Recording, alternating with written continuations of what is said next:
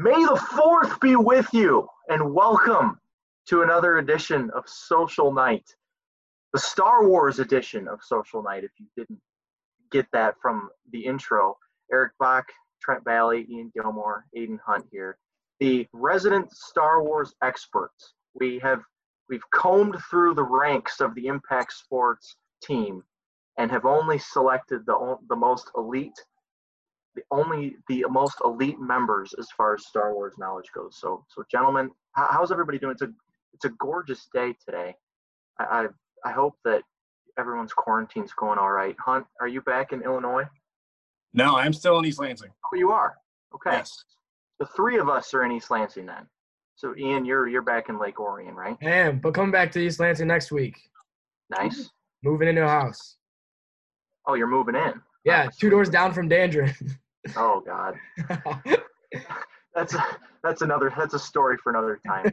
So what we're doing today is, in honor of May the 4th, which is National Star Wars Day, we're going through the 9 Star Wars saga movies, ranking them, debating where they should be on the list, going through all the other Star Wars content. So I guess we're just going to dive right in. I'll go first. And my disclaimer here is that I have watched all 9 saga movies within the last 2 weeks. So this stuff is fresh in my mind. So I just had to put that one out there. Okay, so my number one, or should I go backwards? I'll go backwards.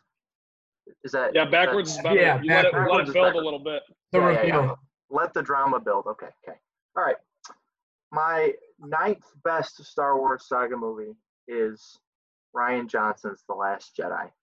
I've watched, as I said, all of them, and it just doesn't do it for me. There's so many, especially when you put it with The Force Awakens and all the things that are set up in The Force Awakens. The Last Jedi it doesn't satisfy me in a way that it should have. You know, there's so many moments in that where you're just hoping for a character to do something or hoping for a storyline to play out. It just doesn't happen. Finn's character is terribly misused in that movie.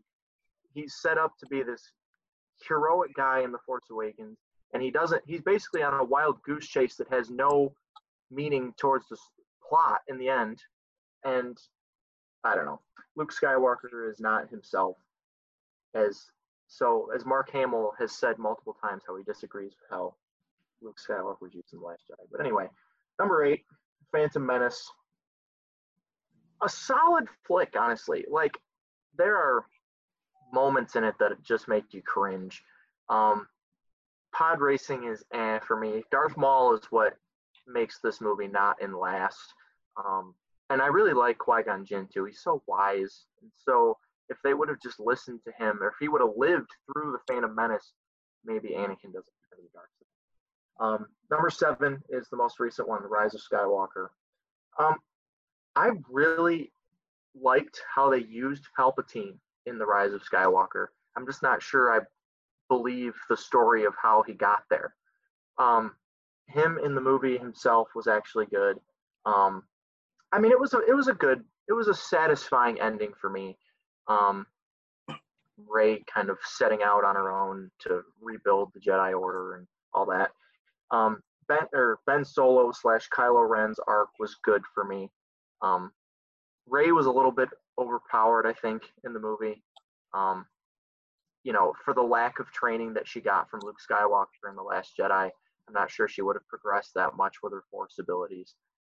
Another thing I'm not clear about is the time gap between The Last Jedi and The Rise of Skywalker. I'm not exactly sure how much time has passed between the end of The Last Jedi and the end. So does anybody know that? Does anybody know the time? No? Okay. I don't. Sorry, we're all fake. We shouldn't be on this podcast. Right, okay. Number 6 is Attack of the Clones. Another solid, there's a lot of good moments in that, like the Jedi battle at Geonosis. The whole droid factory is entertaining for me. I don't really like the politics, and I think Anakin's character is a little bit too whiny in it for my taste. Anyway, so number 5 is Force Awakens. I know that everyone says it's a reincarnation of A New Hope. Whatever. I really like A New Hope, and I really like Force Awakens. It was a perfect way to set up a new trilogy and a new generation of characters. We have Poe's arc, that doesn't really get panned out in The Last Jedi. We have Finn's arc that maybe he's going down the path of force sensitivity, and we don't ever see that pan out. And Han Solo's great in it. Obviously, he meets his end in there, but I think that was kind of necessary for the story. So, Force Awakens, really solid flick. In my opinion, the best of the sequel trilogy. Number 4 is A New Hope. Now, this might be a little lower on my list than it is on your list, but I mean, it's the OG. There's lots of classic moments, but I don't know. It's not so much a slight to A New Hope as it is how much I just really enjoy the 3 ahead of it. And number 3 is Revenge of the Sith. I think the lightsaber duels in that do it for me. Yoda and Palpatine I feel like Yoda versus the Emperor is like a forgotten duel in the Star Wars lore. And it's really good. I mean, if you got maybe the 2 most powerful Force users on each side of the Force battling each other, and they kind of come to a stalemate. Obi-Wan Kenobi is my favorite character in Star Wars, and this is like his movie to shine. I mean, he defeats General Grievous, he defeats Anakin at the end, and he's the wisest one and the funniest one too. That's why he's my favorite. Number 2 is Return of the Jedi. Obviously, Luke has kind of completed his training and come full circle as a Jedi Knight. It was really cool to see Luke Skywalker in his full glory, turning his father back. I don't really know what else really needs to be said about Return of the Jedi. Every character kind of has their good arc that resolves itself in a really good way. And number 1, I think kind of the consensus best Star Wars movie is Empire Strikes Back.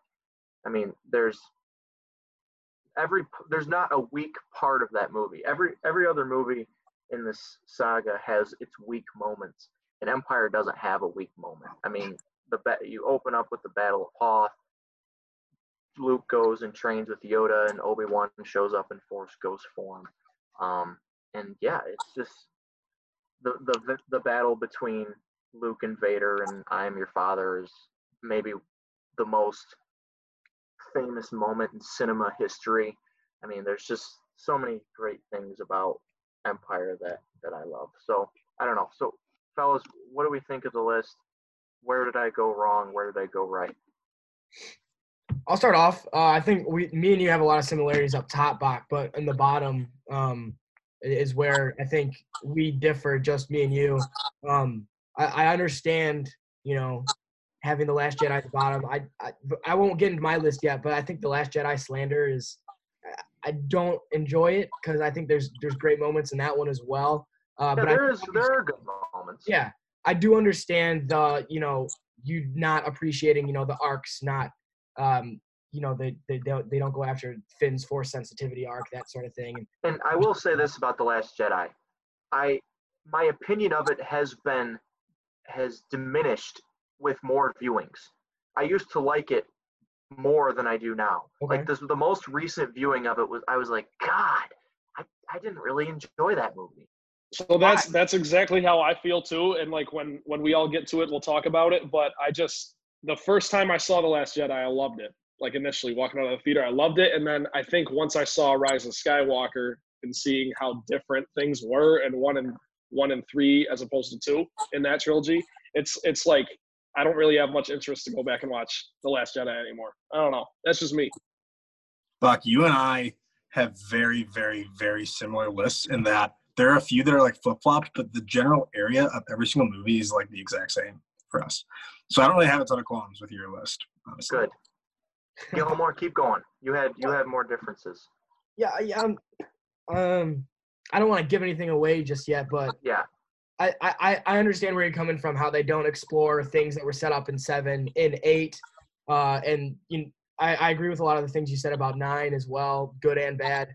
I can't get into this very much without revealing mine. So well, why don't we just have Gilmore go for it? Yeah, just let me make my last point here about the third trilogy. If you're making a trilogy, if you know that you're making a trilogy and you're making the middle movie in the trilogy, that you have to bridge the gap between movie 1 in movie 3, and there's no narrative continuity in the third trilogy because of The Last Jedi going off on its own path.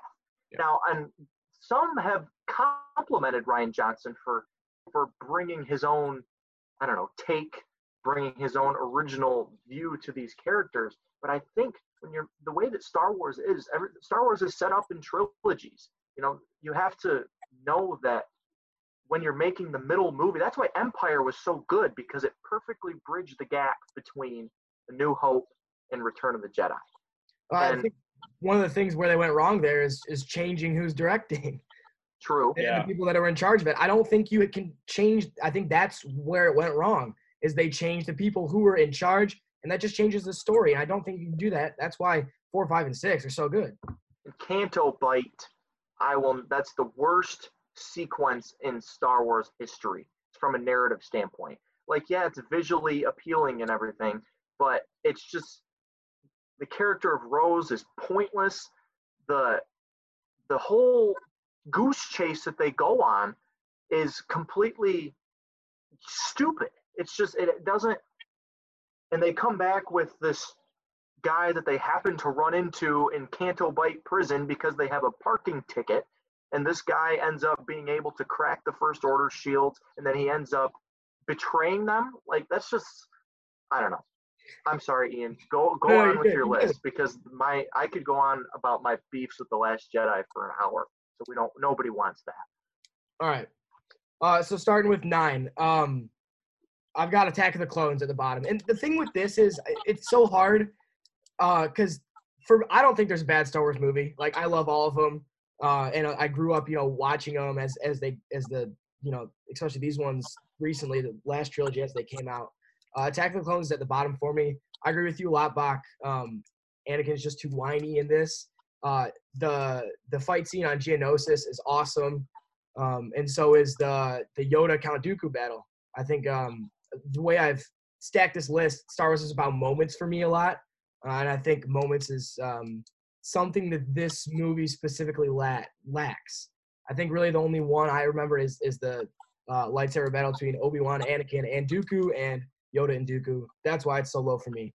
And then 8, 7, 6, I've got the newest trilogy, the third trilogy, but the order I've got it in is a bit different. So Force Awakens is 8 for me, and I think it's just because, like you said, Eric, it's kind of a reincarnation of A New Hope. I love A New Hope, like you said, but I didn't like how I thought Finn was gonna be a Jedi, right? And they don't explore that. Maybe that's the faults of 8 and 9, but that's kind of the reason I don't like The Force Awakens as much as the other two. You guys will love this. Next, at 7, I've got Rise of Skywalker. This was honestly when I was sitting in the theater and watching this, it was I hate to use the word disappointing, but just slightly disappointing. I think the fact about this is, out of all 9 movies, and I can't say I've watched all of the trailers for each one, but the trailer for this movie was one of the best trailers I've ever seen. And I honestly like the trailer better than the movie. When Luke says, some people are never gone, then you hear Palpatine's laugh. That like made my hair stand up, and I didn't have a moment in the movie that did that for me. I love how Palpatine came back. Like you said, Bach, I agree with a lot of the things you said. The storyline, Rey being Palpatine's granddaughter, not sure how believable it is, but I've got that one at 7. And then, can I ask you one question about Rise of Skywalker? Yeah. Do you think it would have been better? I guess this is for everyone. Do you think it would have been better if they would not have revealed Palpatine in the trailer? If people would have walked into the movie? Because like the first appearance that he makes is so underwhelming, kind of like he's attached to a machine and you can't really see him. You can just hear. So I don't think it probably wouldn't have mattered. Yeah, it might not have been worse, but I don't think it would have been better necessarily. Okay. I don't know. I think it built up the hype. Whether that's a good or bad thing, you decide. But I think that was a good choice they made, revealing him in the trailer. All right. I think they made a lot more money that way too, because I think more people saw it because they knew he was going to be in it than if they didn't know. True. All right, number 6. So I've got The Last Jedi at number 6, and I know there's so much slander against this movie. There's really one reason why I have this. at number 6, and it's my personal favorite moment of the entire Star Wars saga is when Kylo and Luke are on I can't remember the planet's name, but the salt planet where the Crate.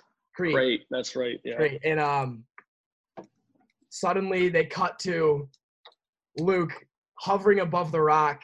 My jaw's on the floor. I like if it was an opening night, I'd be up just like cheering, like going crazy.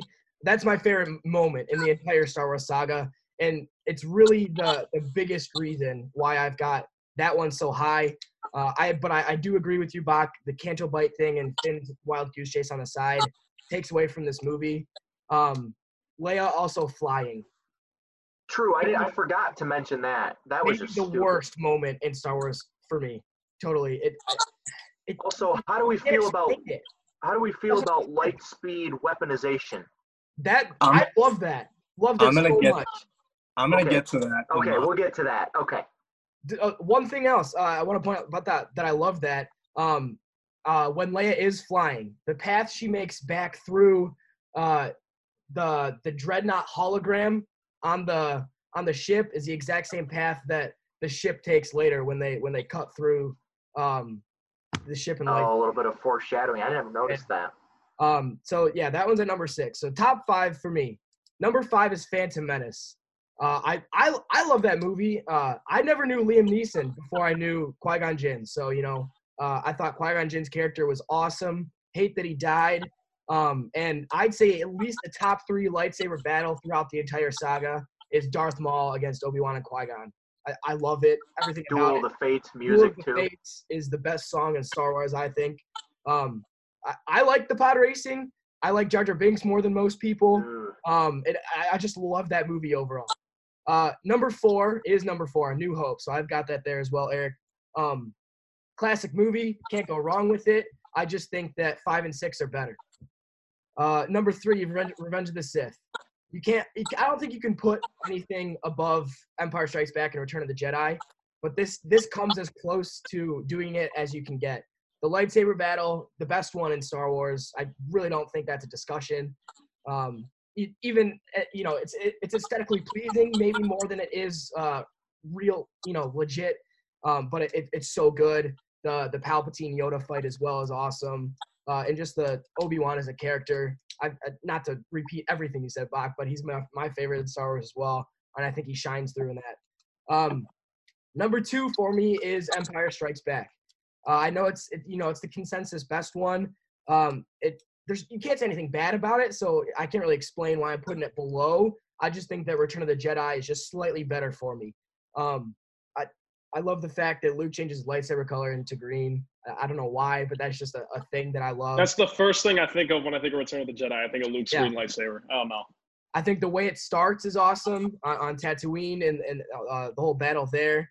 Han coming back, Lando being undercover, Chewie returning, and it's just such a great movie. We finally find out that Leia and Luke are brother and sister. It's just so good. You can't go wrong. Can't go wrong with it. So that's my number 1. That's my list. What do you guys think? I will make the point that you made about Rise of Skywalker about The Last Jedi as far as the trailer goes. Because the trailer, my feeling is that the trailer for The Last Jedi is 10 times better than the movie. I just watched the trailer for The Last Jedi an hour ago before we got on. And it's like based expectations versus reality in that movie for me. Now that moment that you mentioned about Luke hovering above, that it's taken him 2 hours and 15 minutes of a movie to finally be Luke Skywalker, but he is for that one moment. Yeah. And so that's good. But I like your list. I think Revenge of the prequels get a bad rap, man. The prequels are good. They do. And Revenge of the Sith is so good. Like, I wish they could have done a little bit more with General Grievous, but it's so good. Yeah, it is. It's high and above the other prequels, I think, as good as the prequels are. I don't know if you guys have watched the new Star Wars: The Clone Wars series, but in the past couple episodes, they've kind of started weaving in like the middle of the timeline of Revenge of the Sith, and it just makes that one even better for me. I've loved watching that recently. My only huge glaring gripe with your list is Attack of the Clones being so low. I'll get to it later. That movie is like so underrated and trash for no reason. I'll get to it. But I don't have it like super high, but you'll see. I just, but Hunt, you got anything? I think all of my hot takes are going to come out on my list. So Trent, I think you should take the reins here. All right. Okay, let's roll. So I've been taking little notes here. Not really, but Bach, you and I have 3 in common, and Gilmore, you and I have none in common. You mess it up by not putting Empire first. Otherwise, we would have had one little spoiler alert. But let's start at the bottom then. Number 9 for me is also The Last Jedi, just because my justification for this is a little confusing because I got to back up.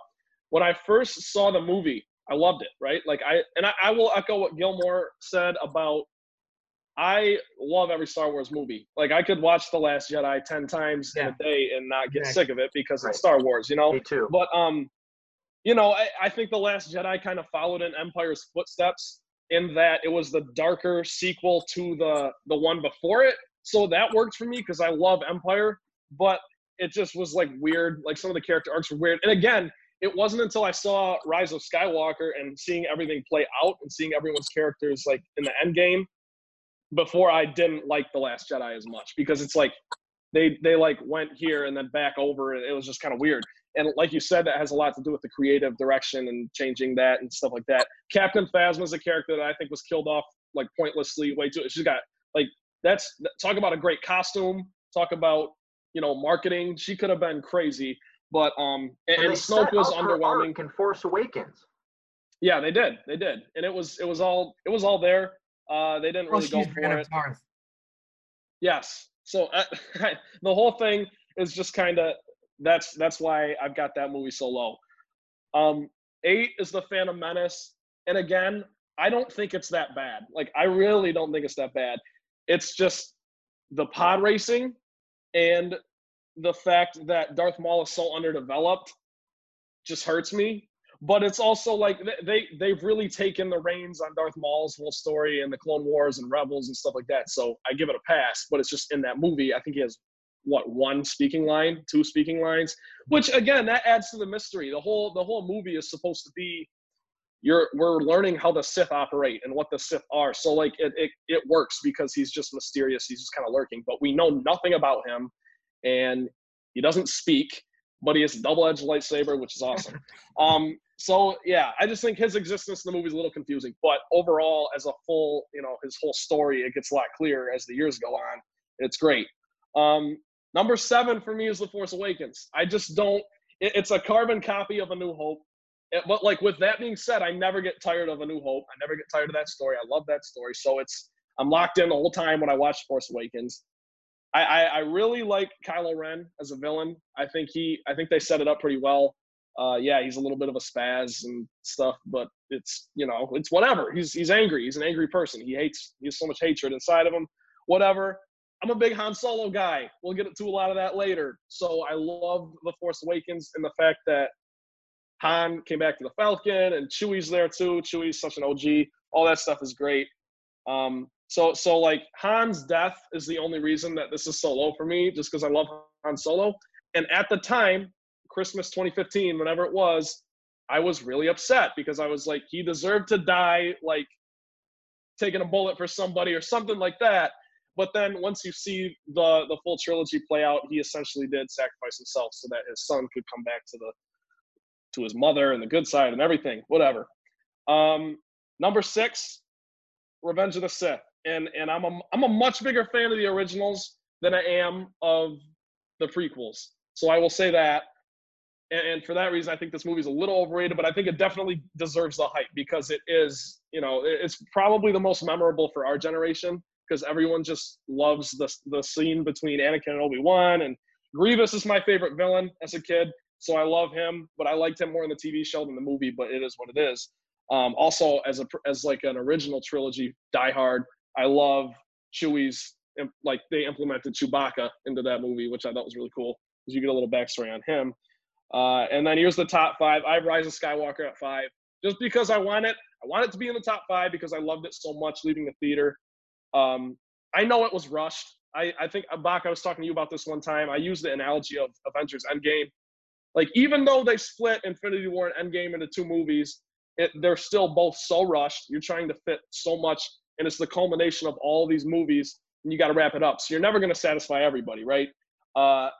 Did they do the best they could? I don't really know, but they did the best they could. For me personally, I enjoyed it. I loved the Harrison Ford cameo.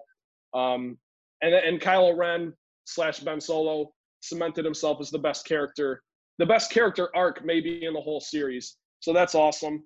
Chewie didn't die. Lando came back. They got some things right. I give them credit.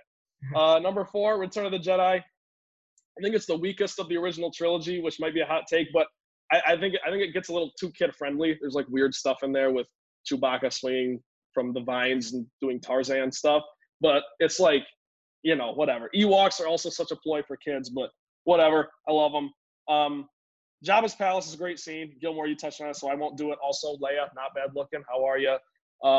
Vader throwing Darth Sidious over the edge is the culmination of it all. Once you see all the prequels and you see the series, the TV series, that it just adds to that moment. It's awesome. And what are we on now? 3, Attack of the Clones, number 3 for me. And I have a long explanation for this. I won't do the full thing because I'm sure we'll embrace debate in a little bit. I just think it's criminally underrated because, yes, the acting's pretty poor sometimes, and the CGI is really in your face because they figured out how to do a lot of that stuff, and it's just weird. But once you get past that, I think let's just tell how it is. This movie had the task of making up for the Phantom Menace, because the Phantom Menace, like all of us have said so far, Hunt, I'm not sure if you disagree, but that's the weakest one of the first 3. So you have to follow that up. Now, it's a double-edged sword. Like, is that a hard act to follow? Not really, but you still have to make up for what you're doing. You got to carry on with the story. So I think recasting Anakin was a must, obviously, because of the timeline. It's set 10 years after. But I think Hayden Christensen actually fits the part because, yes, he's whiny. And I literally have the word whiny in my notes, and you guys use those same words. So, like, I understand. Everyone would agree. He's whiny. He's annoying. But he's supposed to be. He's like the chosen one. He's not one of the chosen 500. He is the chosen one. He is tasked with bringing balance to the Force. And you don't even know who the Sith are at that point, really. So that's just I give him a pass. I'm big, like you said, Gilmore, I'm big on moments. And there are a few moments in Attack of the Clones that stick with me. I love the droid factory. It's really, like, just cool. It's really intense, even though they're not going to die. But it is what it is. I love the monster fight before the big arena battle. And the whole side story with Obi-Wan and Jango Fett, I think, is fantastic. I think it's great. I like the battle on Kamino. I think it's pretty cool. Number 2, I have A New Hope, because this is where it all started. It has to be up here for me. This is the first one I saw. I'm not. What order did you guys watch them in? My dad showed them to me in release order, so I saw them. So did mine. Yeah. Same. Okay, so for me, this is where it all started, and it will stick with me forever. Obviously, there's that iconic first shot of the Star Destroyer going over over your head, which is awesome. But I think when Luke, Han, and company get to the Death Star, that second half of that movie is maybe my favorite half of a movie ever, because it's so good. You go from rescuing the princess and the whole detention center thing, which is awesome, and then the garbage chute, and then Obi-Wan sacrificing himself, and then blowing up the Death Star. It's all great for me. I'm always impressed too with how well thought out Star Wars was from the start. Like, we have Princess Leia mentioning the Clone Wars in the year of 1977, which is pretty crazy considering the fact that nothing with the Clone Wars was done cinematically until 2003, whatever. Hindsight's 2020, and it's easy to say now given the immense success Star Wars has gained. But I think if A New Hope is even a little different, I don't think it gets as big as it was. So I think A New Hope kind of laid the groundwork. And number 1 for me is Empire. I won't rail on it. I know it's not a hot take to have it number 1, but it's my favorite because Han Solo is my favorite fictional character ever, and this is like his movie. I understand Luke's getting trained and stuff, and that's the more important stuff, but Han is like the man in this movie. I don't know. the one-liners are some of the most badass one-liners in Hollywood history. It's also the first appearance. This movie's the first appearance for several iconic characters that you can't have Star Wars without, like Yoda, Lando, Boba Fett, the Emperor too. That's when you get your first look at the Emperor. So it's all cool. I think the combination of Luke learning how to use the Force, the romance of Han and Leia, the introduction of Lando, Cloud City, all that stuff. It's just so cool. That's what makes this movie great. And then ironically, my favorite scene from this movie was the part after Han gets captured. So there's no Han, but they're leaving. They're trying to get out of Cloud City as Luke fights Darth Vader. I think that's so awesome. Like the cut back and forth. I could watch it a million times. So that's my list. What do you guys think? The fact that you have Attack of the Clones ahead of Revenge of the Sith just doesn't make any sense, because the way Revenge of the Sith is just a better version of Attack of the Clones, basically. Anakin has grown up in Revenge of the Sith. The Clone Wars have turned him from that whiny little Padawan that we see in Attack of the Clones into a full-fledged Jedi Knight. And, I mean, I've watched the Clone Wars animated series. I know that you have too, Ian. I don't know about you, the other two of you, but I don't know. I like Attack of the Clones. I just watched it a couple days ago, and I had forgotten how much I really did enjoy it. The sequence of Obi-Wan and Anakin chasing down the bounty hunter that's trying to kill Padme on Coruscant. They go into the nightclub there, and that's when Obi-Wan says to the guy, "You want to go home and rethink your life." that was really good. But that's my biggest beef, that you have Attack of the Clones ahead of Revenge of the Sith. And it's fair. I don't know. It's fair. It is a little asinine if you say it out loud and I hear you guys say it, but I just enjoyed it more. I don't know. I don't know. I can't judge you for your feelings. Well, I'm glad. I'm glad you don't do that. Phantom Menace so low just because I had it higher just hurts a little bit. I think it's the second best out of the prequel trilogy. But yeah, I like your list. Yeah, putting Attack of the Clones so high is pretty bold. I respect the move though. I really do. Gotta say. Yeah, you gotta stand out a little bit, right? Because I mean, if everyone's gonna have Empire in the top 2, and everyone's gonna have Return of the Jedi so high, gotta find a way to stick out. I liked the point that you made about Return of the Jedi, Trent, about it being a little bit too kid-friendly at times. Like, I don't know how realistic it really is that the Ewoks would be able to hold off that army as long as they do. But, again... But you love it when it's happening. Of course. Guerrilla warfare. It worked. When the two logs really swing from the tree and smash the ATST walker, that's they awesome. Trip over the rolling logs. Yeah. The one did. It's unbelievable what the Ewoks are able to pull off on Endor. Also, Endor is maybe the coolest planet in the original trilogy. Is that a hot take? That or Bespin? I think Bespin is too. Could be the coolest planet in the entire thing, honestly. Yeah, it's like a huge forest. Yeah. And I said it to my friends, and they're like, well, we have forests here. So, like, why wouldn't you pick a planet like, something cooler? And I'm like, I don't want to live on Hoth. I don't want to live on Tatooine. So your choices are kind of limited. The last thing before we get to Hunt, I like what you said about Rise of Skywalker, why you liked it. I just sat through it. I've seen it now 3 times. I just watched it last week.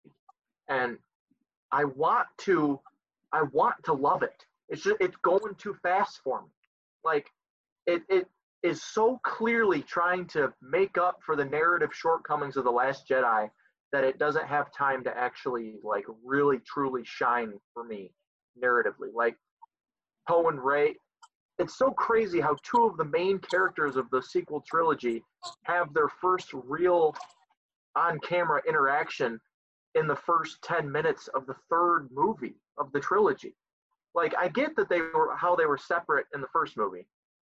The second movie, they should not have been separate. And then we have to wait for the 3rd movie. But anyway, Hunt, go ahead and go with your list. All right. So my list starts similar to Trent and Eric, but not the exact same. So at number 10, You heard me. I'll get to that. I have The Last Jedi.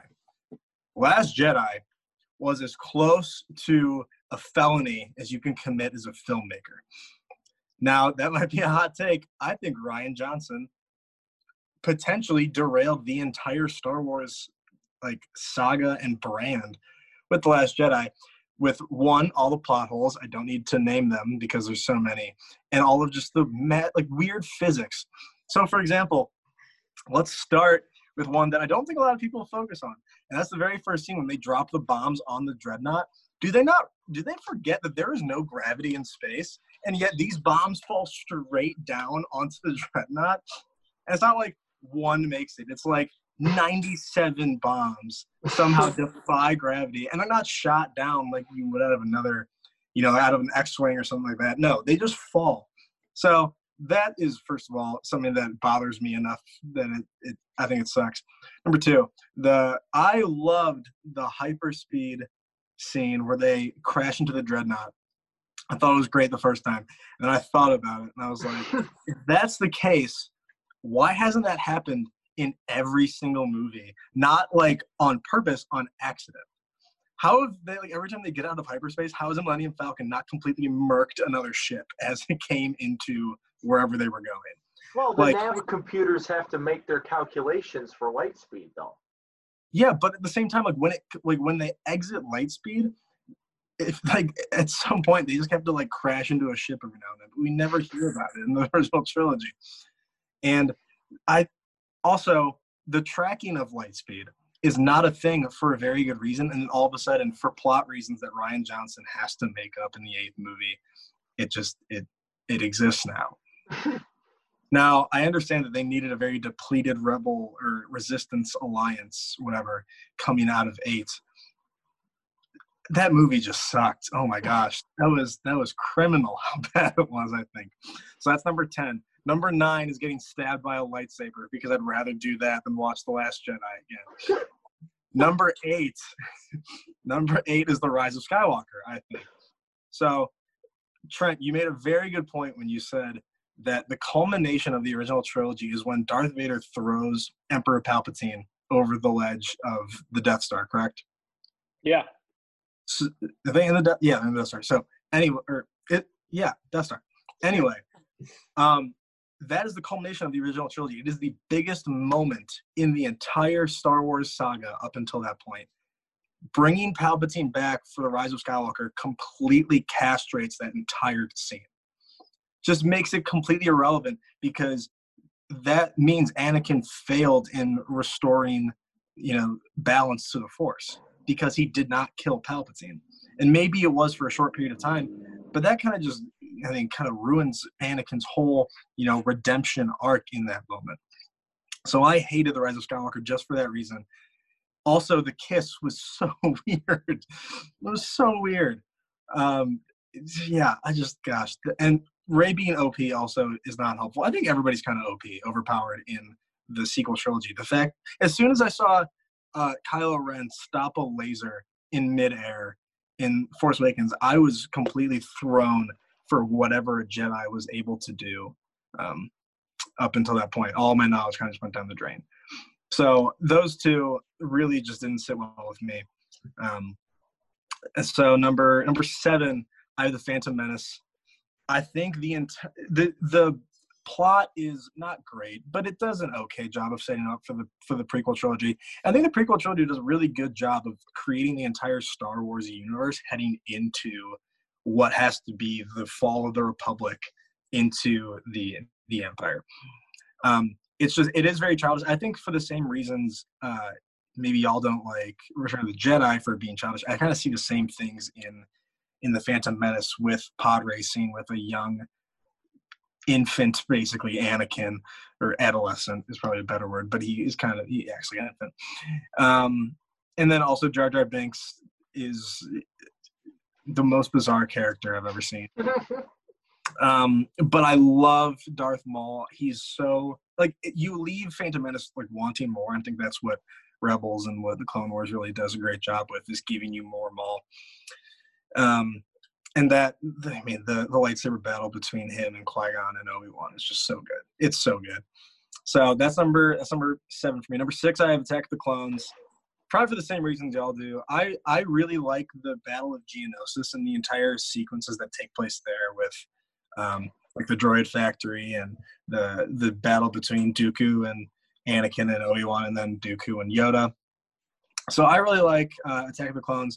It's just another like I like the other ones a little better.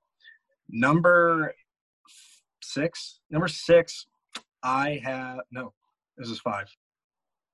This is 5. Well, I mean, Movie, you had but 10 on your list. 'cause Yeah, you had- yeah. Well, okay. I can do myself. Number 5, I have Force Awakens. So I know everybody said that it's just a carbon copy of A New Hope. It's just fan service. The problem is with me, it worked. It was fan Same. service, but it was effective. Like I really liked the almost mirrored trios that you have going from the original trilogy to the sequel trilogy. And I like that Finn's character I thought was set up very well. And then Last Jedi, with Canto Bight just completely said no to that. Also, wait, Poe Dameron, I was so excited for him as a character. And then Last Jedi made him into a fool for no reason because they just refused to tell him their entire plan in Last Jedi. They're just why like, doesn't she just tell him the plan? They're Why like, is no, it a secret? we're gonna keep him in the dark just cause. Ugh. So dumb. Anyway, so I was really excited for Poe. I thought he was gonna be a great character. Little did I know that's not gonna happen. I think Force Awakens was good. I think Han Solo was great in that movie. Harrison Ford is, he's Harrison Ford. He's gonna be good. Unbelievable. He's so good. I had forgotten how good he was in it until I just rewatched it. Yeah, and wow, he was good. I just watched all of the Indiana Jones movies too, so I've seen a lot of Harrison Ford recently. And the dude is, first of all, is a rocket, great looking guy. Yes, second of all, he fits his character so well. Number 4, I have Return of the Jedi. I have Revenge of the Sith at 4. So I really love what y'all said about how it's an Obi-Wan movie. As much as I love Harrison Ford, like I really do love him, and he makes Han Solo such a great character. That being said, casting Ewan McGregor as Obi-Wan, a young Obi-Wan, is the perfect choice. Ewan McGregor is the far and away best part of the prequel trilogy. Oh, no doubt. He's so good, and I am so excited for the Obi-Wan miniseries. Oh my God, Yep. I'm more excited for that than I was for The Last Jedi. I'm so excited for it. And Revenge of the Sith has so many great plot points and it does a good job of being like, okay, we're gonna move from these two kind of lackluster films, but we need to connect them into the original trilogy. It does a good job of it. I think it really does. Number 3, I have A New Hope. So it's a great movie. I think it's kind of you can't have this movie outside of your top 3, I don't think, because of what it does to set up the rest of the entire Star Wars universe. Without A New Hope, you don't have Star Wars. Number 2, I have number 5, Empire Strikes Back. It's close to a perfect film. The whole reveal of Darth Vader is Luke's father was, everybody knows it in pop culture. It's so significant in film. But I think when it came out, I wish I had been there, in the theater to just feel the gasp of the entire audience and probably the entire world. That was back before internet leaks too. So people walked in there with no clue. I just wish that I could have had that opportunity. And I love and on a lower scale too, real quick, just finding out Luke and Leia were siblings too in the next movie. That was probably crazy too. True. Yeah. The narrative about how the entire cast and crew, they didn't know either.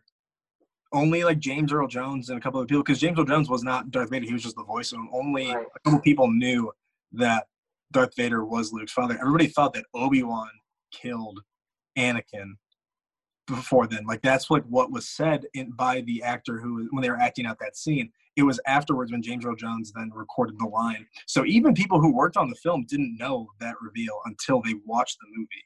And that's crazy too.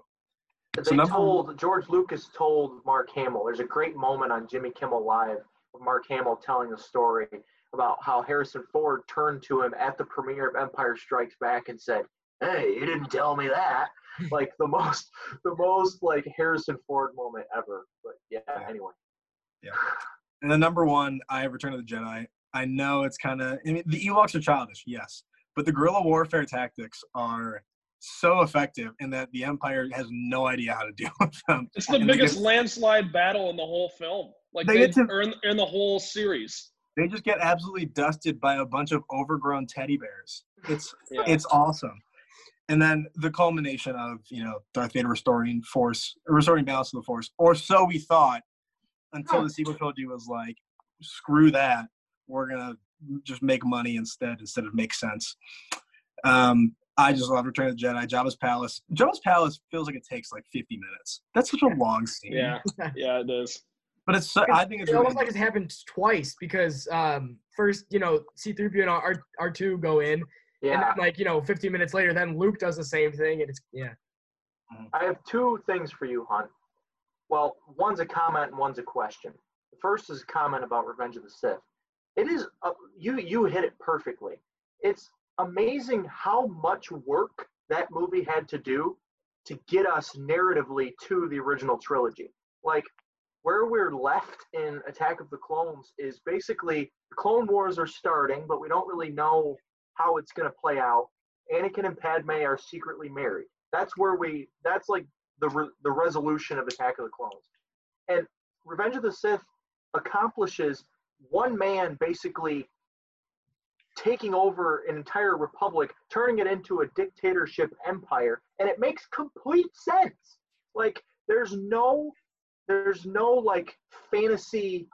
The way that the sequel trilogy has these like convenient plot points put together, the way that Palpatine dismantles the Jedi and the Republic in Revenge of the Sith makes complete narrative sense. I have no questions. Like, I know exactly how he did it and exactly how he tricked everybody. It's like it's great writing. One of the most underrated scenes and maybe one of the best lines in all of Star Wars is, okay, first of all, Natalie Portman is incredible. I love Natalie Portman, and she's great in Star Wars, in the prequel trilogy. But the line where Palpatine, like, the politics suck in Star Wars, but the scene where they go from a republic into an empire, where Natalie Portman just says, "So this is how democracy ends, with thunderous applause." It's like, oh my god! How liberty dies is the liberty. Yeah. That's how it is. So good, so good. Well, the other thing, how Bach was saying, the thing we said about Rise of Skywalker is how rushed it was. The amount of, like you said, Bach, the amount of work that Revenge of the Sith had to do, but still didn't feel rushed. You still felt like, you were taking your time with each scene, yet they did so much. It was so impressive with that. I think the biggest thing, why that was so successful is the way they started. We left off with the Clone Wars that started. The first thing we see in Revenge of the Sith is this giant battle over Coruscant, which is like literally the epicenter of the entire thing. Yeah. It's crazy. Like, by the end of Revenge of the Sith, you have forgotten that Anakin killed Count Dooku in the beginning. Like, it seems like a completely different world because each character progresses so much during Revenge of the Sith. And so my question to you, Hunt, that was my comment. My question to you is, instead of bringing back Palpatine in Rise of Skywalker, what would you have liked to have seen them do? Because the fact Rian Johnson killing Snoke in The Last Jedi, while that is arguably the best scene of The Last Jedi with the throne room fight with Rey and Kylo, he kind of screws J.J. Abrams into his big bad. Like, would you have liked to have seen Snoke survive The Last Jedi and still remain the big bad of The Rise of Skywalker, so we didn't need Palpatine? So you answered my question. Like, what I would prefer, instead of Palpatine, Snoke to stay alive. If you had taken that entire scene, I think, and just put it at the beginning of The Rise of Skywalker, so it starts and you're just like, oh my gosh, wait, Snoke's dead. What's going to happen the rest of the movie? And then you're like, oh, Kylo Ren is the central villain of this film. And then try to work with that. I think that would have been a little better. I think that having Kylo Ren kill Snoke at the end of Last Jedi, which was a bold move because J.J. Abrams made him into such a prominent future character, I think, in The Force Awakens. I think after that, you're kind of just like, well, Kylo Ren is the only villain now, and he's going to be the one that they have to focus on in The Last Jedi, or in Rise of Skywalker. I would have at least preferred that, maybe, just to, not have another overlord character that you have to, incorporate. And I know that I really have a hard time thinking that at the beginning of the sequel trilogy, J.J. Abrams in his mind was like, "We're gonna make Rey a Palpatine." I really There's don't. no way. There's I don't believe it. absolutely no way. And And I he think just if you're, go ahead. had Hon. to do he just had to do damage control from what Rian Johnson did in The Last Jedi. And if they would have had the plan, like if they storyboarded this out before they even made Force Awakens, then if you are going to bring back Palpatine, and the way you can argue that the way that they brought him back didn't make sense, but I really enjoyed Palpatine's character in The Rise of Skywalker, forgetting how he got there. Like, he was his old intimidating self, pulling the strings like the puppet master behind the scenes. That's what Palpatine is, and I think that they were true to that in The Rise of Skywalker. But if you're going to bring him back, and that was your plan all along, to kill Snoke and have Snoke be a puppet of Palpatine, you have to show that Palpatine is alive at the end of 8. You can't just be like, oh, instead of having the kid force the broom to himself at the end of 8, you need to show Exegol in Palpatine's lair and be like him saying, I'll do it myself, or something of that nature, so everyone knows, oh shit, Palpatine's coming back. I'm glad you brought up the point, or the scene where the kid pulls the broom. That's the best scene in Last Jedi. That's the best scene. It's like 2 seconds long. You're like, oh, that was cool. And that's it. As much as I like Last Jedi more than most, that's my biggest gripe is the many things we never find out. I understand, Snoke was like this puppet of Palpatine, but this is like, after I watched 7, I watched hours upon hours of, theory videos of who Oh, me too. and what the scar meant on his face. And, they played the same music when he was on screen that they did during the opera scene in Revenge of the Sith. And then we just never find out, well, at least in 8, we never find out who he is, and we're just going to kill him off for no reason. Also, the kid with the broom, wish that would have gone somewhere. Yeah. Yeah, well, you want to find out who that kid is. But also, did anyone think Snoke was Mace Windu? No. I can't Okay, say. I saw a crazy theory about that, and I bought it, dude. Because the lightning pales your skin, and he got thrown off a building, so I thought maybe. Plus, he always had the purple lightsaber, which obviously we know is because of Samuel L. Jackson just was like, give me a purple lightsaber. But at the time, it's like, you can talk yourself into it. Like, red and blue makes purple. He's like walking both sides of the, I don't know. I kind of bought it, but. I saw that. Go ahead, Don. I saw that same theory, and I watched the video, and I was just like, no. Okay, well then you and I are cut from a different cloth, Hunt, because I was all in going into number 8. I was like, we're gonna find out that Snoke is Mace Windu, and then no, he just got cut like in a really weird way. Like his arm was still sitting on the chair, which was really unsettling. But yeah, that scene is great. By the way, there's a shot, and Gilmore as a photographer, you'll probably enjoy this, appreciate this. But the shot of Rey and Kylo standing back to back with the sparks flying. They're 2 different colored lightsabers. It's very aesthetically pleasing. Mm-hmm. You ever seen that? Beautiful. You ever seen the cut of that scene? But they, instead of having the actual music from the movie, they put Mr. Blue Sky in. No, I don't want to see that. It's reminiscent of the opening scene from Guardians of the Galaxy 2. Yeah. Oh, it's awesome. Just watch it. Also, okay. there's another one. It's like the exact same thing, but it's of Order 66, and they have Pumped Up Kicks playing. Oh my God. Watch both of those. I feel like I've seen that one. On Twitter before. I'm not sure though. That what you said about The Last Jedi being aesthetically pleasing, Trent, is so true. The whole, like, it has the theme of like the color red throughout it. That's good. That's real good. Like the red salt on Crate getting brought up when the ski things are dragging along. Snoke's throne room being red. But that's, to me, probably, other than Finn's terrible mistreatment in The Last Jedi, to me, that's the sequel trilogy's biggest failure, is its inability to really, I mean, Kylo Ren's a great character, and you said it, Trent, that it's probably the best arc of that trilogy, but is their failure to really establish another villain. Like, Snoke had so much potential after The Force Awakens to be this mysterious dark side user from the unknown regions and whatever.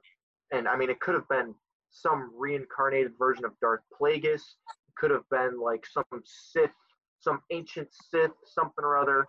But we never get to find out because Rian Johnson kills him, and J.J. Abrams has no other option but to bring back Palpatine in some weird clone form. Go for it. I was gonna go somewhere else. So you go real quick, Trent. Well, all I was gonna say my last point on the Rise of Skywalker is, first of all, that whole sequence of Kylo Ren finding the Sith Wayfinder, that could be a really good like comic or something. I don't read comics, but they could exploit that story more because they said there was a deleted scene of him, like in the original script when he's on that whatever planet it is. We don't even know. It's Mustafar. It's Mustafar. Okay, so he's on Mustafar, and in the original plan was him not just finding the Wayfinder, but him having to go through this like ancient Sith creature, like some trial of this creature to like earn the Wayfinder. And I can see why they cut it for time, but that would have been a really good narrative way instead of him just killing these faceless creatures that we don't care about and then finding the Wayfinder. I mean, it was cut for time purposes, but that would have been better, I think. One of the gripes I've got about Rise of Skywalker, I think it's almost as bad as the way Finn was treated in The Last Jedi was Hux. Out of nowhere. Yeah. Being the spy. I'm the spy. It's like, oh, okay. I loved it, like though. that. I don't understand it. I don't think it's believable. No. I don't know. Why is General Pride not around in the first two movies, too? Like, where is he? Like, he turns into, like, the leader of the First Order. Yeah. Like, the First Order's army, and he's somehow Palpatine's old servant. Like, when he's on the hologram with Palpatine, his eyes are all glossed over. Does that mean that he's, like, reincarnated from the Empire with Palpatine? Does that mean that has just lived through this whole time between Return of the Jedi and the sequel trilogy? I need more answers about him too, and that's another shortcoming of the Rise of Skywalker is they introduce this guy and they don't give him his due diligence. We do see though at the very end of Rise of Skywalker a yellow lightsaber. True. Big fan of yellow lightsaber. Yeah, she's kind of like this. I don't know. She's not. Is she a Jedi? Is she just a powerful Force user that's gonna do good in the galaxy? I don't know. It's mysterious. I have an idea. Good. We've all kind of spoken our piece on every movie, and just kind of talked about gripes with each other's lists, whatnot. Should we go through and just give like a high and a low from each movie, like your favorite moment or your least favorite moment or something? Yeah. How are we doing on time? I know I'm not supposed to ask that while we're recording. Okay, we're good. An hour, so we're okay. Gilmore can edit it. Yeah, go ahead, Trent.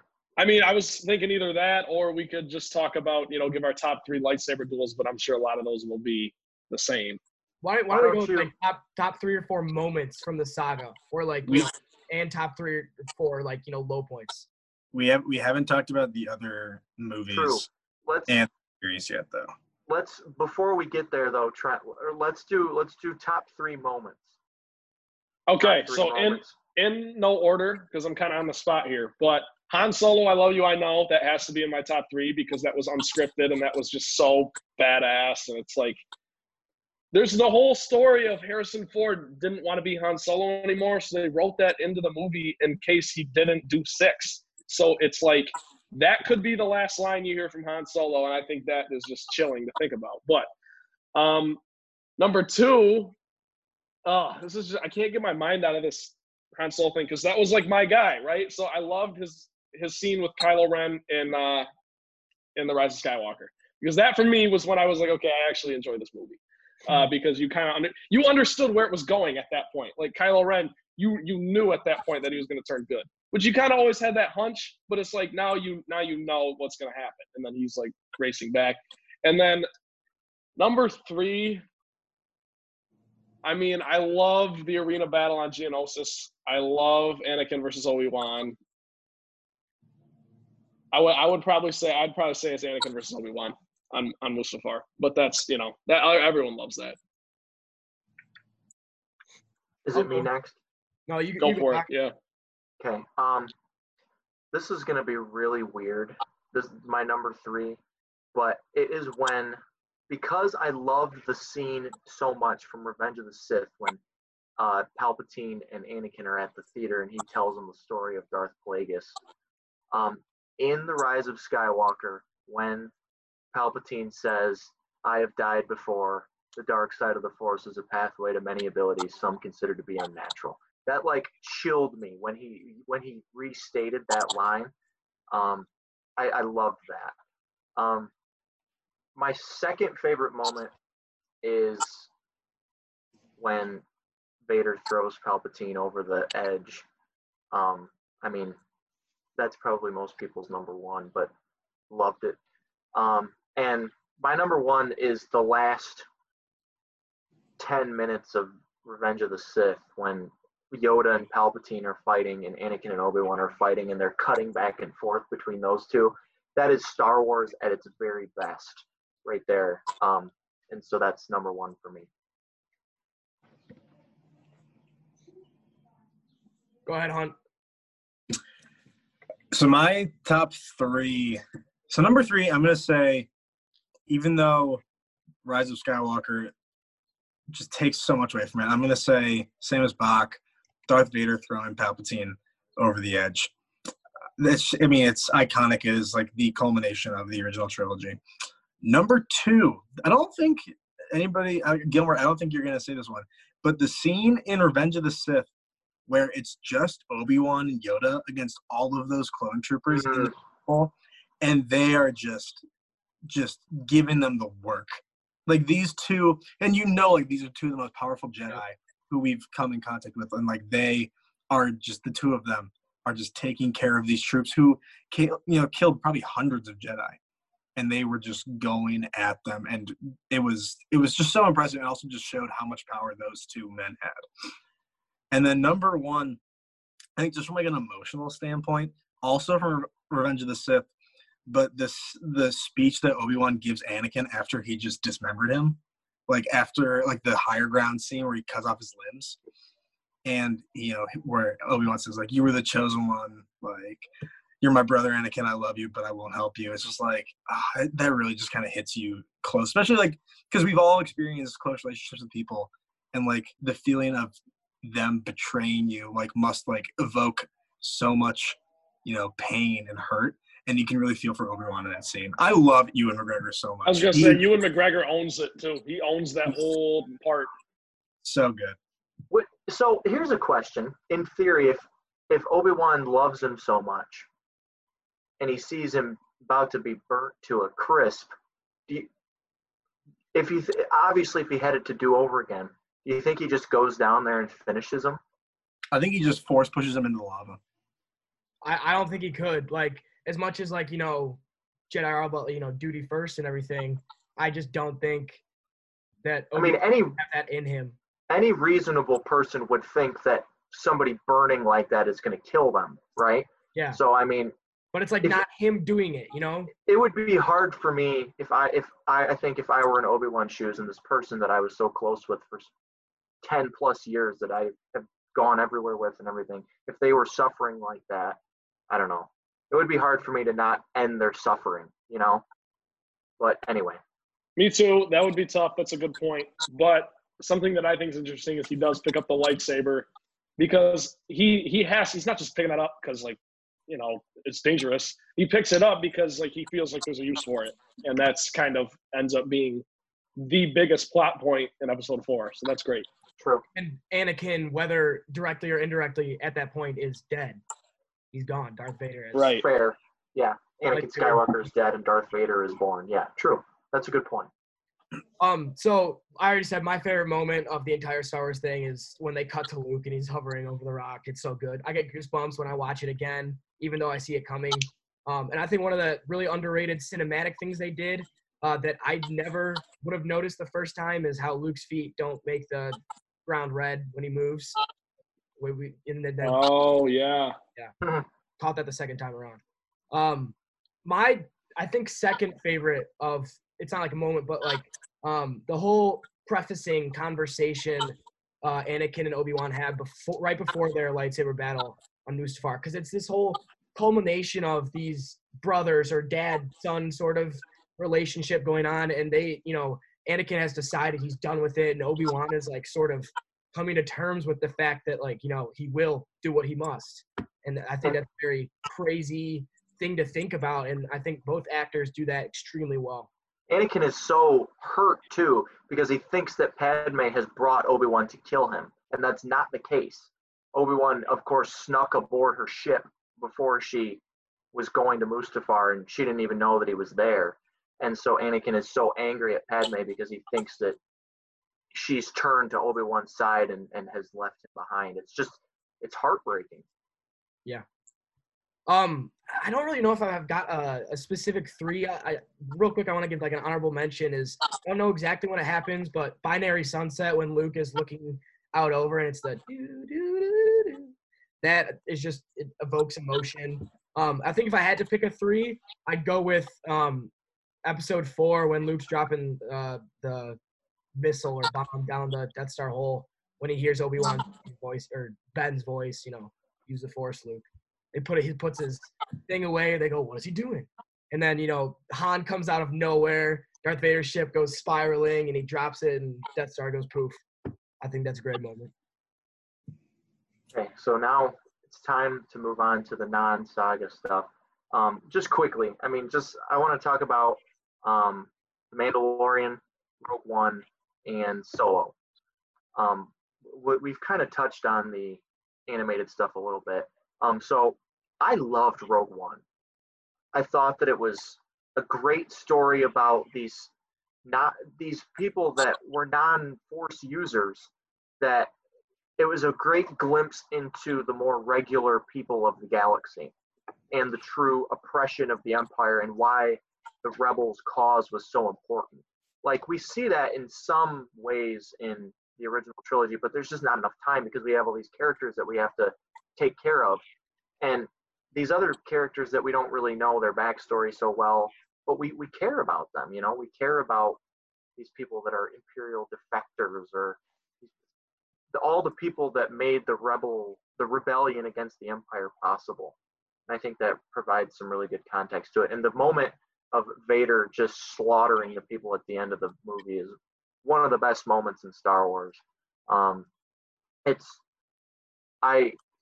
was at the Rogue One with my dad, and him growing up with the original trilogy and me kind of growing up with the prequels, and then them making it was just like, it was awesome. Like, you felt so bad, and then it goes right into A New Hope, and it was so good. I very much enjoyed the space battle above Scarif too. Is very underrated, with them, the guys disabling the Star Destroyer and then ramming into the Star Destroyer to push it through the other Star Destroyer is like awesome and original and something that had never been done before. And I liked The Mandalorian. I wasn't quite on the hype train like everyone else was. Like, I didn't dislike it. I was just kind of like, oh, it's a Star Wars thing, and I'd like to see what happens with Baby Yoda and whatever. I just wasn't quite as gripped by it as everyone else was. I don't know if you guys feel the same way, or if you liked it a lot, why you did. It wasn't one of those things where I had to binge watch it. Like, I was able to watch it in increments, I wasn't so addicted to it that I had to just binge watch it the whole time. That's what I like about it, though. Like, Mandalorian is very much like a Western, and it feels like a Western.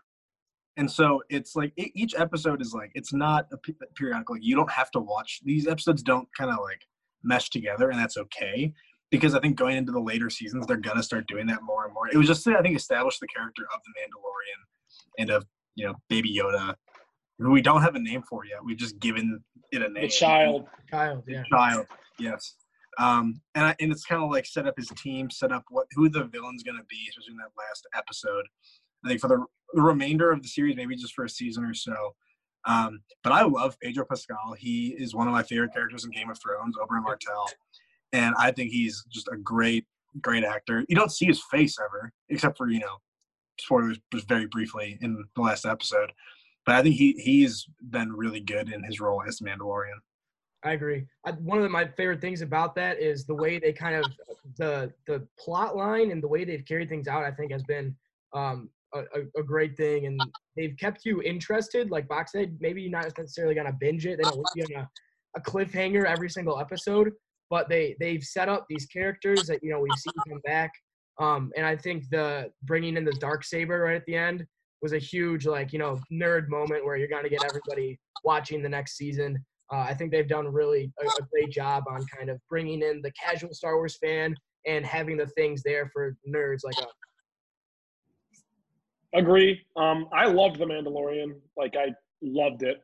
Me and my roommates all watched it together as it came out because I had Disney Plus from the start. So it was, we would just watch it I think it was Sundays it came out. So that was awesome. I loved that show. I think the reason I did is because, like you said, Hunt, it's a Western. Like, that's what it is. There's not lightsaber fights and stuff. It is gunslinging and high-speed chases, and it's all great. I love it. There was maybe one episode I didn't really like so much, and that was the one where he was with that rookie bounty hunter dude.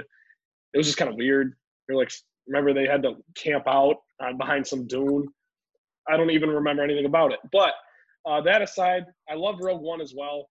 My problem with Rogue One, excuse me, is that after seeing the last 30 minutes of that movie, which is crazy good, like it's just running on empty the whole time. It's so good. And then the scene with Darth Vader and everything. Now when I watch it, all I want to do is get to that point. So it's like I never really watched the full movie. I don't think I've watched the full movie once since I saw it all together, seriously, because I just watched the ending, because the ending is so good, and the scene with Darth Vader is horrifying. It's like probably maybe his best scene, which could be a hot take, but like I don't think it is. He steps into the hangar, and then you can't see anything. You hear him breathing, and then the red lightsaber lights up the room, and he just starts going ape on these people. These poor dudes who are just trying to save everybody. I don't know. It's awesome. It provides context as to why everyone is so afraid of him in the original trilogy, which is perfect. Like, he's putting guys in the ceiling and then stabbing guys through the door. It's like he's unbeatable. Yeah. That transition, the way they end it too and go into Thor is so good. One thing I understand what you're saying, Trent, about the beginning of it. I think that's a lot of, a standalone movie. They have to introduce every single character. Yeah. And the thing too is those characters die. Yeah. And you can't really get behind. No, it is fine, but you can't really get behind the characters. Like I don't have as much of a, like they're doing the Disney Plus series on what's his name, the one character, Cassius Andor, something like that. One of the guys, they're doing Cassian Andor. Cassian Andor, and I'm not that excited for it. I'll watch it, but I'm not. It's kind of like I feel like they're forcing that because Rogue One was such a success. They're trying to do more with those characters and stuff, but you factually can't. We'll see how that goes, but. It was so good Solo. The way it was able to stand alone too. Sorry to cut you off, Bach, but real quick, for me, if I'm putting that in order of the 9 we ranked, that's number 5 for me because it's up there. It's just about as good as A New Hope, which I had at 4. Not that good, but it's almost there. It's such a good standalone movie, and they did so well with it. I think it is the best thing that Disney has put out since they've bought Star Wars. The best movie, I would say. That's fair. In total body of work movie. The sequel trilogy has its moments of being really good, but the total body of work, I think, Rogue One. What about Solo? I feel like people are just kind of blah about Solo. Like, I thought that Alden Ehrenreich was actually pretty good, and Woody Harrelson's good, and really Solo, if you get down to the core of it, is the Chewbacca movie. Like, Chewie is central to the whole thing, which is great because I love Chewie.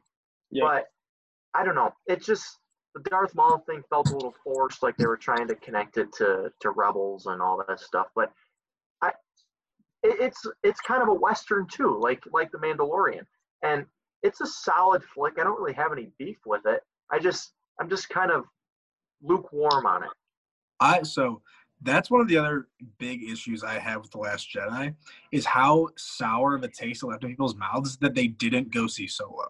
Like, Solo was the lowest grossing movie in the box office because everybody hated The Last Jedi. So they were on strike. We're not seeing this movie because 8 was so bad. I really liked Solo. I had a lot of fun watching Solo. Like, I was engaged the whole time. If you told me, like, we're going to put Woody Harrelson, Childish Gambino, and Emilia Clarke in a movie, will you watch it? 10 times out of 10, I'm watching that movie. Like, yes, clearly. I thought it was great. Again, Chewbacca movie. Really liked that. Paul Bettany as the villain. The weird scars on his face, like that I don't like that. Where like they change colors when he's angry. It's like he's like a puffer fish or something. Yeah, I totally forgot about that until you just mentioned that. But yeah, it was weird. I kind of like the Maul reveal at the very end that like Kira's working for Maul, and that anybody who is a Star Wars fan who didn't watch Clone Wars or Rebels, as soon as they see that, they're probably like, wait, what? Like, this dude died like 8 movies ago. How is he still alive? And I'm sure it's going to be like provoke people to be like, wait, I guess I got to go watch this series now because this guy's alive. I really liked Solo. I had a lot of fun watching it, and that's probably why I liked it so much. I think it did its job perfectly. It's an origin story. You learn about, how Han came to be, his, relationship with Lando. That was my favorite part of it. Can't say I've watched this one too many times. I think I watched it in the theater and then once or twice after. It's been a little while, but I think it did, the job it was designed to do, which was, teaching more about Han Solo and how he came to be. As a Han Solo enthusiast, borderline worshiper, I didn't want this movie. I love Harrison Ford as Han Solo, and I love his mysterious background. We don't know anything about him. We know he's kind of a jerk, to say the least. He's a scoundrel. We know he's, he gambled his way to where he's at now. We know he's been working with Chewie. But then, so going in, I was skeptical, and I saw it by myself. That's how skeptical I was. I was like, I am seeing this by myself. I'm not going with my friends because they will just heckle me the whole time because they know that this is important to me. But I thought it was fine. Like, it was good. There's nothing bad about it. There's one scene that I hate, and it's when Han is like talking to Chewie in like the growling. I'm like, what are you doing? That shouldn't be a thing. Like, the whole time, all through the original trilogy, he just talks to him, and then Chewie understands what he's saying. And then they make this scene where, like, as if Chewie doesn't understand English, Han has to like growl his way to convincing Chewie that he should. I don't know. It's whatever. But Donald Glover is fantastic in that movie. Lando's a great character.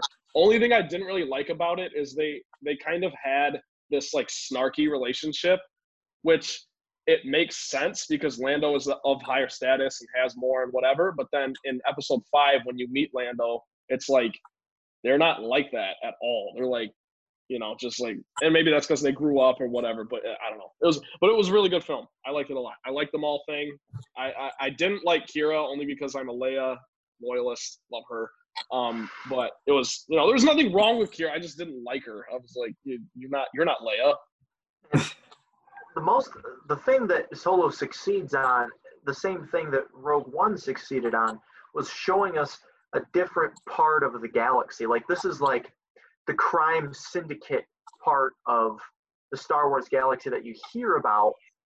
Like, you see, like, for a brief moment in The Force Awakens when Han and Chewie get boarded by those gangs, by Kanja Club and all those, you get to see that little glimpse of that in a more full narrative way. Like, I don't even know what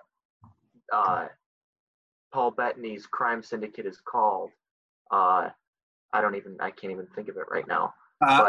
His name is Dryden Voss, I believe. So I think it might just be the Voss Syndicate or something like that. Yeah. So I mean, it doesn't really matter, I guess. But I like how Rogue One provided a look. It has very little to do with the Force. Rogue One provided a look at how important the rebellion was, and how Solo provided a look at kind of how low life the galaxy is in a lot of places with all the crime that happens and stuff. So so do we have any other thoughts? I'm so excited for the Obi-Wan series. Like, I'm gonna be the first one watching that, because, and I read that it takes place 8 years after Revenge of the Sith. So he's still young enough to be, nice, spry Obi-Wan, and much wiser than he was in Revenge of the Sith. So I'm so excited for that. It's amazing what facial hair will do to a person, because I mean, the time frame between Phantom Menace and Attack of the Clones is like 10 years, but in real life it's like 3 years. And Right. yet you could convince me that Ewan McGregor's 10 years older. Mhm. Definitely. And now, even now, like the dude still looks really young. He does. And Revenge of the Sith was 15 years ago. Yeah, he looks almost the same. Yeah. Just an The ageless fact that wonder. Revenge of the Sith was 15 years ago just blew my mind. But yeah, Right. it was. It Right. was 2005. Yeah. Yeah, I know. I still think when I hear 2005, I think, oh, that was like 5 years ago. But it was 15 Yeah, of course you years remember ago. it so clearly. Anyway, well, fellas, this was fun. I'm glad that we got to gather for a May the 4th be with you social night. So I think, do we have anything else to say? I think we kind of covered it all, right? We got all the saga movies, we got all the other stuff. So Braden Hunt, Trent Valley, Ian Gilmore, I'm Eric Bach. May the 4th be with you and enjoy your Star Wars summer.